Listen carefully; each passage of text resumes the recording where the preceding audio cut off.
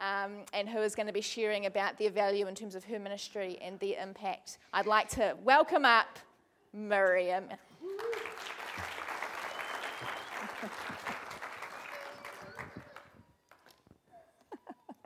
What an introduction. Okay, thank you, Anna. What a fantastic job you are doing with small groups. And yes. It's great to hear what's already happening in the church, isn't it? I sort of feel a bit redundant this morning, because so many good things are happening. And Brian, fantastic. And I think there's nothing more refreshing than when new groups start, new people come and join us, and it's exciting. So I'm just going to just begin straight in. So let's just pray. Wonderful Jesus, we thank you for the opportunities that we have in this church to grow, to develop, and Lord, to share our life's journey one with the other. So Father, we just really pray for your help this morning, for me to speak your word, your heart, as well as the hearers to hear your words and to hear your heart. I ask in Jesus' name. Amen. Amen. And I have somehow got myself tangled up. It comes around here. Okay. Very good. All right, here I am, and I am going to speak on viewing Connect groups through a fresh lens. So it's true, Anna, I am passionate about small groups, about Connect groups, and I've seen God do amazing things through the years by me being in one and by me being involved in leading many. So I'm right in there. How can we maximise our new opportunities within the Connect Group lens? And there is always, every season, there is a wow factor. Doesn't matter. Prayed about God's faithfulness this morning, sang about God's faithfulness, and the extremities of the season that we're in provide an impetus and a seedbed for new growth and for development. And the wow factor can so easily come through when change births new opportunities. So that's what I really want to bring through this morning. And as we come to the end of every year, I don't know how many of you do this, but businesses do it, schools do it, individuals, I guess I have done it through the years. Look and evaluate the year gone by. And I look at the progress I've made in certain areas, might be in my Bible reading, might be in my garden, what fruit trees I'm planting, what trees I'm pruning, and I'm always, evaluating. And home improvements, answers to prayer, where I perhaps seen God work and where I have missed God's prompting too. Got to the end of the year and thought, God, I'm sorry, I missed it. And so often I evaluate. But some of you may just leap right into the next year, not even thinking about the past year, and you're quite happy to just keep doing the same old thing. And that can bring about a rut that gets deeper and deeper and resistant to change. And in the midst of all that, same old, can come broken hopes, and dreams can pile up unmet and not fulfilled. And so we can slip into a mode of procrastination. Next week, next year. No, it didn't work as well, it fell a bit flat, and so we get into procrastination. How many of us procrastinate. How many of us say to someone else, "You've said that so many times, why don't you do it?" Do you say that to one another? Sometimes that's good. That's Connect Group ethos, isn't it? Encouraging each other, helping each other, giving each other a leg up. And but the pathway to hell is paved with good intentions. And that's the seriousness of letting things drop, letting things just slip away, and we make very little progress, or we grow. I started in small groups 40 years ago here in Christchurch, and I was running a ladies' group. And in that frame, I learnt to prepare a message. I learnt to study the word so as to land it within that environment with the women that were coming week by week. Because a message is only as good as the hearer hears it. You can think you've got something brilliant, but if it doesn't land, in fact, I say to my children sometimes, "What I said didn't really land, did it?" And they say, "No, Mum, we've heard it all before." So, we want our words to count, don't we? We want our effort to be sustainable, ongoing, growing, developing. And so I learned this in Connect groups. I learned it with older women, younger women. And little did I know that 5 years ahead of me working in this group, and my husband also working in a mixed group at night time, we would be pastoring a church. And sometimes the season that we're in is very, very strategic and very, very important, because we don't know what's coming. And we need to see afar off and think, "God, I don't know what's coming, but you know. And I will do what I can do today and tomorrow to maximize the opportunities that are in front of me." So I want to just read from, Matthew 25, my main scripture this morning. And we're going to look at the wonderful parable of the 10 virgins. And it's got so many components to it.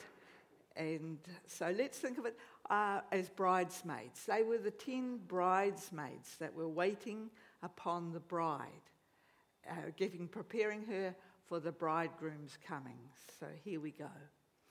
"At that time, the kingdom of heaven will be like 10 virgins who took their lamps and went out to meet the bridegroom. 5 of them were foolish, and 5 of them were wise. The foolish ones took their lamps, but did not take any oil with them.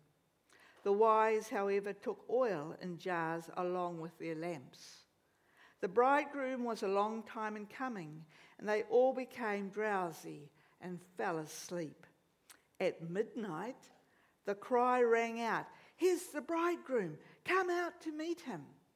Then the virgins woke up and trimmed their lamps. The foolish ones said to the wise, 'Give us some of your oil, our lamps are going out.' 'No,' they replied, 'there may not be enough for both of us and you. Instead, go to those who sell oil and buy some for yourselves.' But while they were on their way to buy the oil, the bridegroom arrived. The virgins who were ready went in with him to the wedding banquet, and the door was shut. Later the others also came. 'Sir, sir,' they said, 'open the door for us.'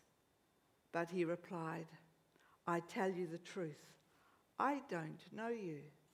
Therefore, keep watch, because you do not know the day or the hour.'" And so this is a very poignant parable, and it highly shows the importance of preparation, the importance of being equipped, the importance of being tuned in. And the oil, of course, speaks of symbolically of the Holy Spirit. It can speak of Jesus within us, because the Holy Spirit is the Spirit of Jesus. There's no other Spirit.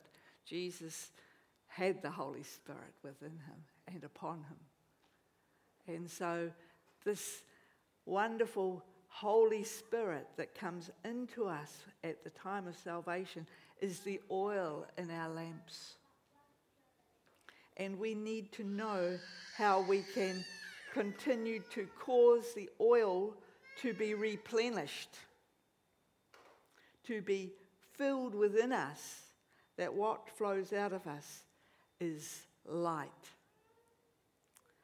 You see, the foolish ones did not take enough oil with them. What were they thinking? Well, they most probably thought, she'll be right. My mate will have some for me. I don't have to worry too much. Too busy getting their finery on as bridesmaids, looking good for the bride and helping the bride, and neglected the most important thing of all, because the bridegroom was delayed. And that was part of the Jewish tradition. They didn't ever know when the bridegroom was coming. And so they ran. The foolish ones did not have enough oil. You see, the oil cannot be bought or borrowed. We have to get our own. We have to get our own sustenance and replenishment and cause the light to burn brightly from within. You see, this lamp burns brightly. Why? Because there's oil in the lamp. I too have a lamp bought in Israel at a little village, but there's no oil in my lamp, so there's no flame burning brightly. We need the oil. We need to maintain and to develop and to build a relationship with God that will sustain us, that will bring light and brightness wherever we go.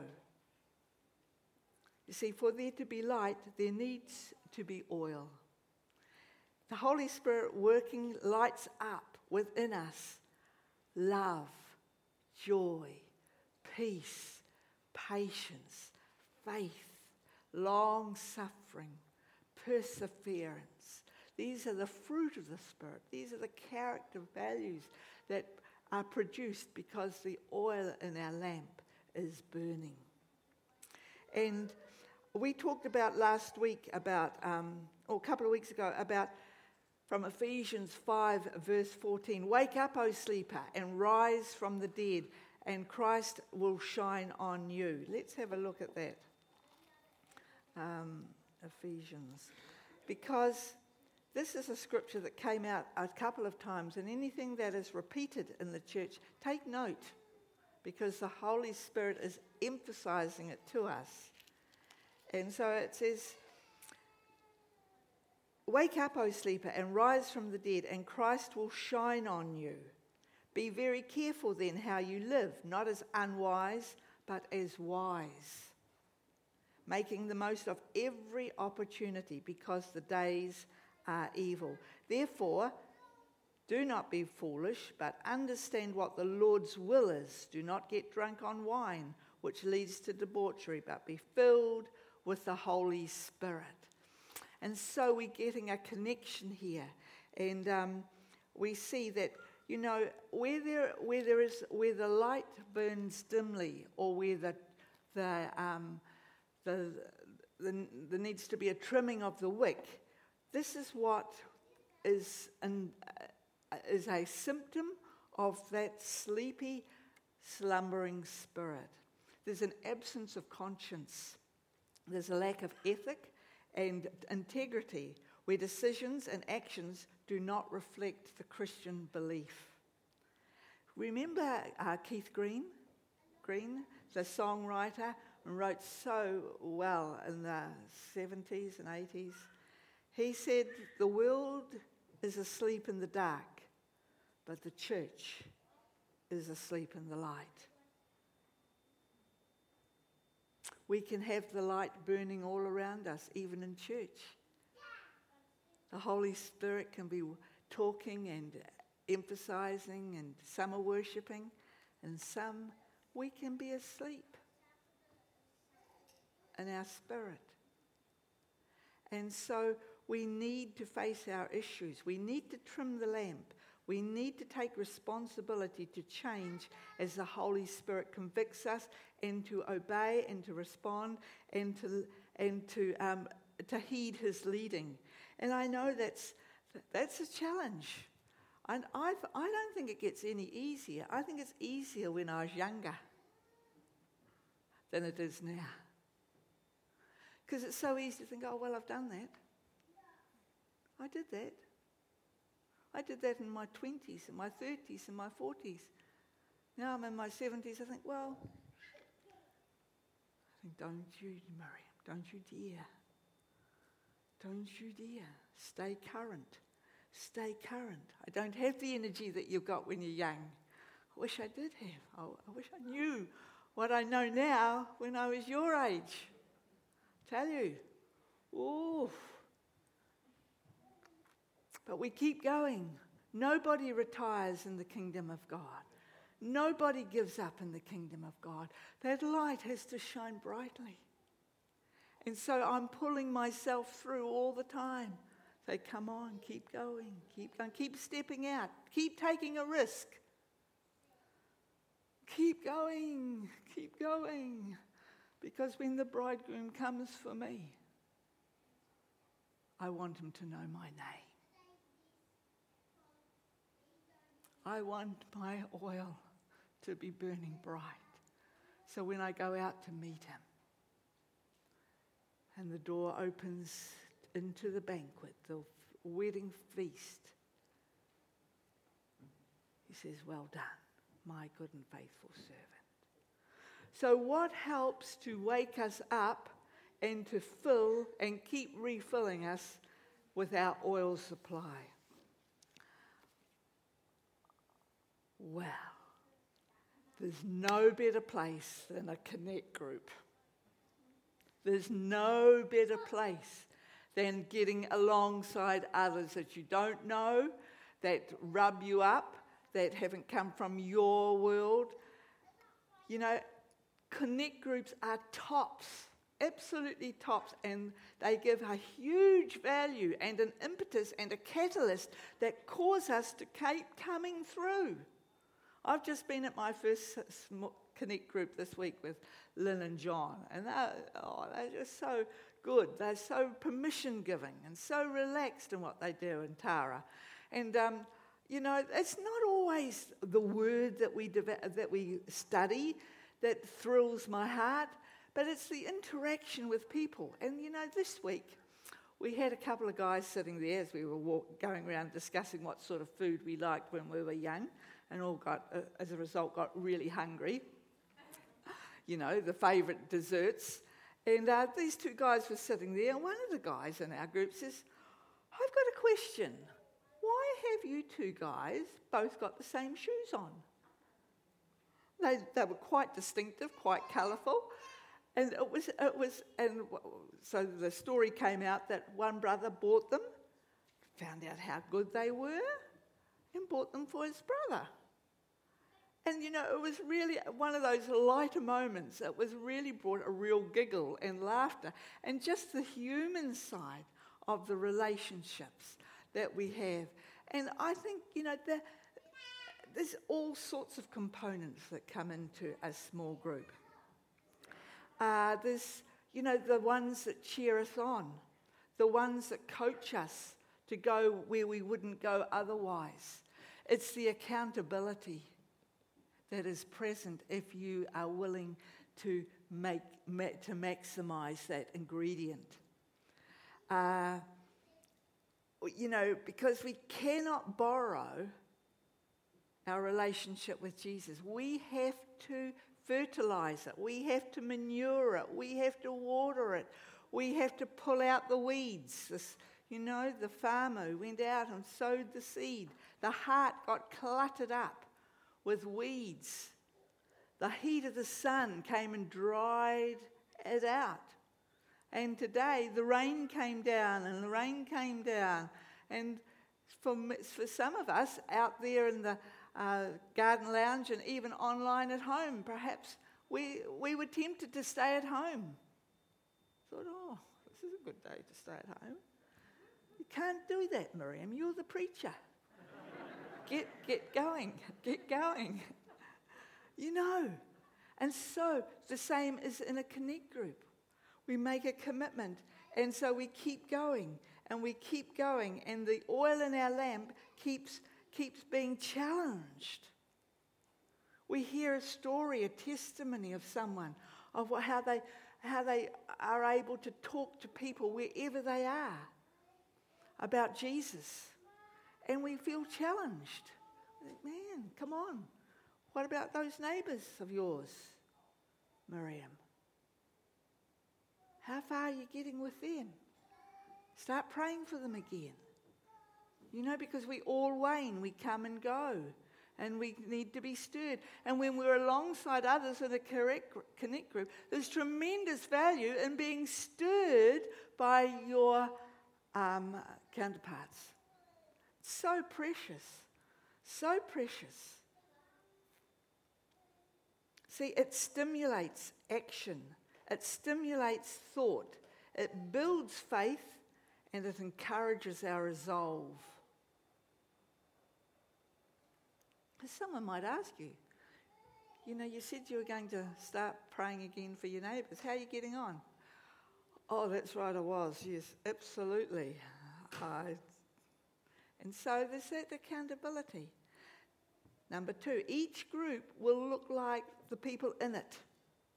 There's nothing, too profound about that, but yet it is very profound. Every connect group it takes on the form or the moulding of each individual in it, and we all bring our own giftings, our own values, our beliefs, our experiences, our wisdom, the word that's activated within us through the years and how we've proven God.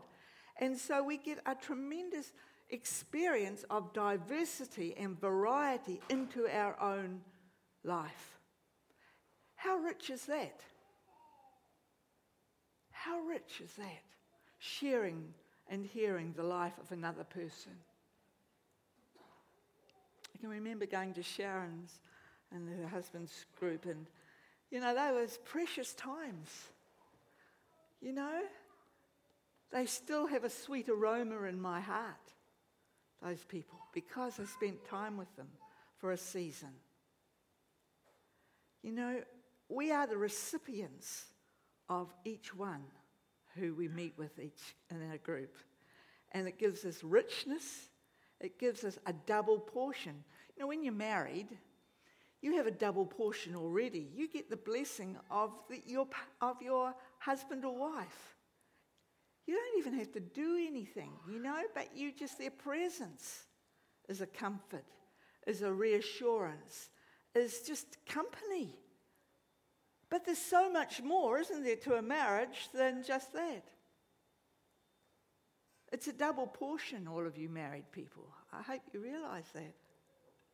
But in a small group, in a connect group, you have that multiplied. You might 10, 20 people. So you have a multiplication of all of that exponentially growing and developing with each other. We're rich when we've got good relationships. Our senior population, and it's just not our senior, it's our young people too, and every decade can be lonely and are breaking up and are losing heart, losing lives because of loneliness. See, people, keep your lamp burning. keep that oil and that sustenance coming through in your own life. Only you can make it happen. Don't sit at home and think, oh, well, Johnny didn't ring me, so I won't go to Connect Group tonight. No, you seize the day. You take responsibility. You take a step forward. You be on the front foot, because that is where the blessing is. That is where God works. I was praying with one of our ladies last week, and we were just having a good time of sharing and then praying together. And when I prayed for her, I could see all these hands linked together in a circle around. The circle wasn't finished. It was just hands linking together. And I said to her, you know, you've got many relationships, hand to hand, strengthening, linking you up to connect you in that brings a strengthening and encouragement to your life. And she said, that's true. And when I was preparing this message, I saw, a flooded river. One person going through a flooded river or swollen is near impossible. But arms linked together, locked together, going through that river, some of you know what I'm talking about. I only just know it in theory. But you don't get through that swollen river unless you've got a strategy, unless you're prepared, unless you're locked in arm in arm. And that's the way you get through the crises. That's the way you get through difficult times. And so, see, it's to be participators, not spectators. Spectators. Even in church, we can be participators. We worship. We activate. We can pray for the person alongside us. We can look around the room and think, who can I talk to, God? Who needs encouragement today? You can do that in your Connect group. Be a participator. Get involved.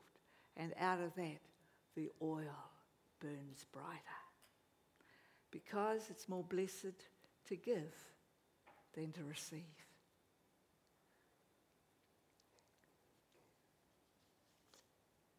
You see, Connect groups have been going a long time. Paul Yonggi Cho, he initiated in Korea, Seoul City, and they have thousands of Connect groups. And they were first of all called cell groups. Cell groups, because the cells of the body are replenished. They're always changing, and they're being renewed and refreshed and changing. And life is in the cell. Life is in the cell. And so it is with our Connect groups. We need our cell groups to have the life. And we are the life. We carry the life of Jesus in us, the life of the Spirit of God that we pour out. And see, small groups, Connect groups, whatever you call them, cell groups, they are not an option.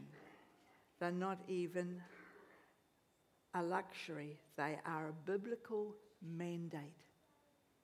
And absolutely, it started out in the early church, and they are a biblical mandate that cause us to need to obey if we want to experience community and if we want to see our churches become biblically functioning communities. It happens in the small group. And so, who is in your boat? Who's helping trim your lamp? Who's encouraging you to keep your oil burning?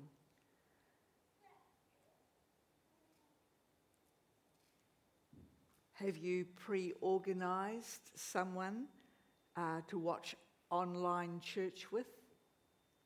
How many have done that already? If we have to go into church life, church communities. See, we need to be prepared up ahead. Have you got a buddy that is going to ring you if you get sick? Or have you got someone that you are going to ring?